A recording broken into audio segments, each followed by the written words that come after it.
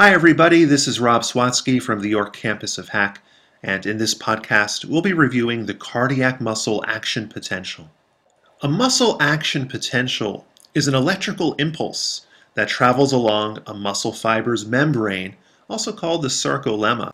We learned in the previous podcast that the sinoatrial node, also called the SA node or pacemaker, located in the right atrium, initiates the action potential, which propagates through the heart's conduction system.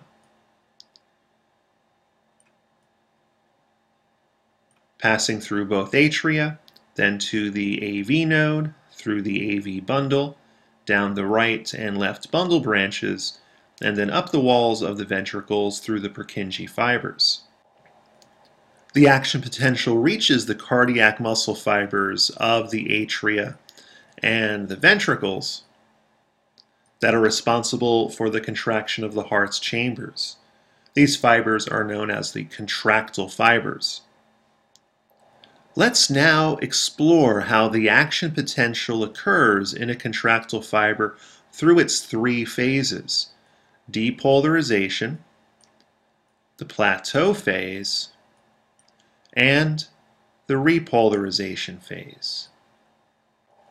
The first phase is called depolarization. Contractile fibers have a stable resting membrane potential around -90 millivolts.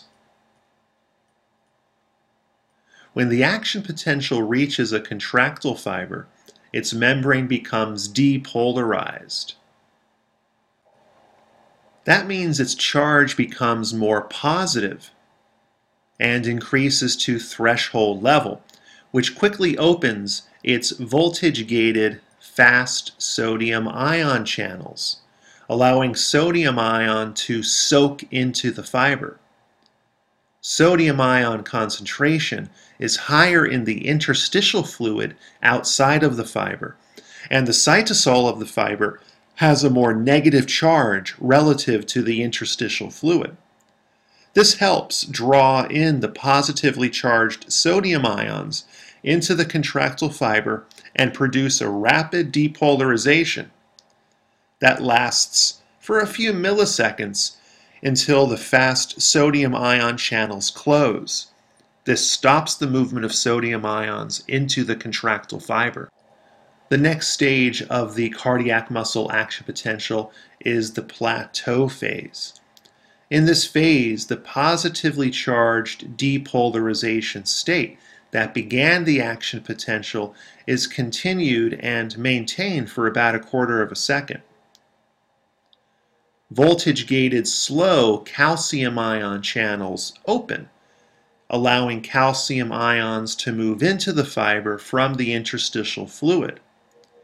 As calcium ions move into the fiber, the inflow of more positive charges triggers the opening of calcium ion channels in the SR membrane, which releases even more calcium ions into the cytosol.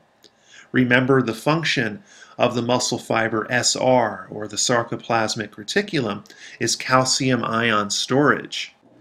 Muscle contraction occurs due to the high calcium ion concentration inside the muscle fiber. There are also voltage-gated potassium ion channels in the contractile fiber sarcolemma. Some of the potassium ion channels open as the plateau phase begins, kicking potassium ions out of the contractile fiber. This helps maintain the depolarized state with a membrane potential of around 0 millivolts, because the movement of calcium ions into the fiber balances the movement of potassium ions out of the fiber. The plateau phase in the cardiac muscle fiber action potential is a major difference from the skeletal muscle and neuron action potentials, because neither of those two cells have a plateau phase. Because of this absence, their depolarization phases are much faster, lasting only 1 millisecond. Now let's review the last phase of the action potential, repolarization.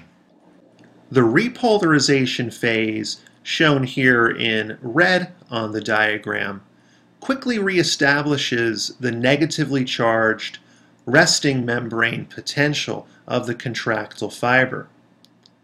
More voltage-gated potassium ion channels located in the sarcolemma membrane open, in addition to those that opened back in the plateau phase. This kicks more potassium out of the fiber. This loss of positive charge brings the membrane potential back down to a negative resting membrane potential of negative 90 millivolts. As the potassium channels open, the calcium channels close in both the sarcolemma and the sarcoplasmic reticulum, which also helps restore the charge to negative resting membrane potential. The actual contraction of cardiac muscle fibers is very similar to skeletal muscle contraction. When calcium ions are released into the sarcoplasm of the cardiac muscle fiber, calcium ions bind to troponin, which swivels tropomyosin, shown in brown, away from the myosin binding sites on actin. This exposes the binding sites to the myosin heads, which attach through cross bridges and begin the power stroke of muscle contraction, pulling the thin filaments on both sides of the sarcomere inwards toward the center. The transport of calcium ions through the slow calcium ion channels is regulated by various factors, including hormones like epinephrine, which speeds up calcium ion movement into the sarcoplasm and increases the strength of the heart contraction. Like skeletal muscle, there is also a refractory period in cardiac muscle contraction, where a second contraction cannot occur until the first one is completed and relaxation is taking place. This is ensured by the longer length of the cardiac muscle refractory period, which is actually longer than the contraction itself. Remember, the contraction here in depolarization and plateau is shown in green. This long refractory period prevents the extended contraction of tetanus from occurring in cardiac muscle. Tetanus does occur in skeletal muscle because it has a shorter refractory period. The prevention of tetanus in cardiac muscle is critical in that it allows the heart's chambers to alternate between relaxation, the time when the chambers fill with blood, and contraction, when blood is ejected out of the chambers.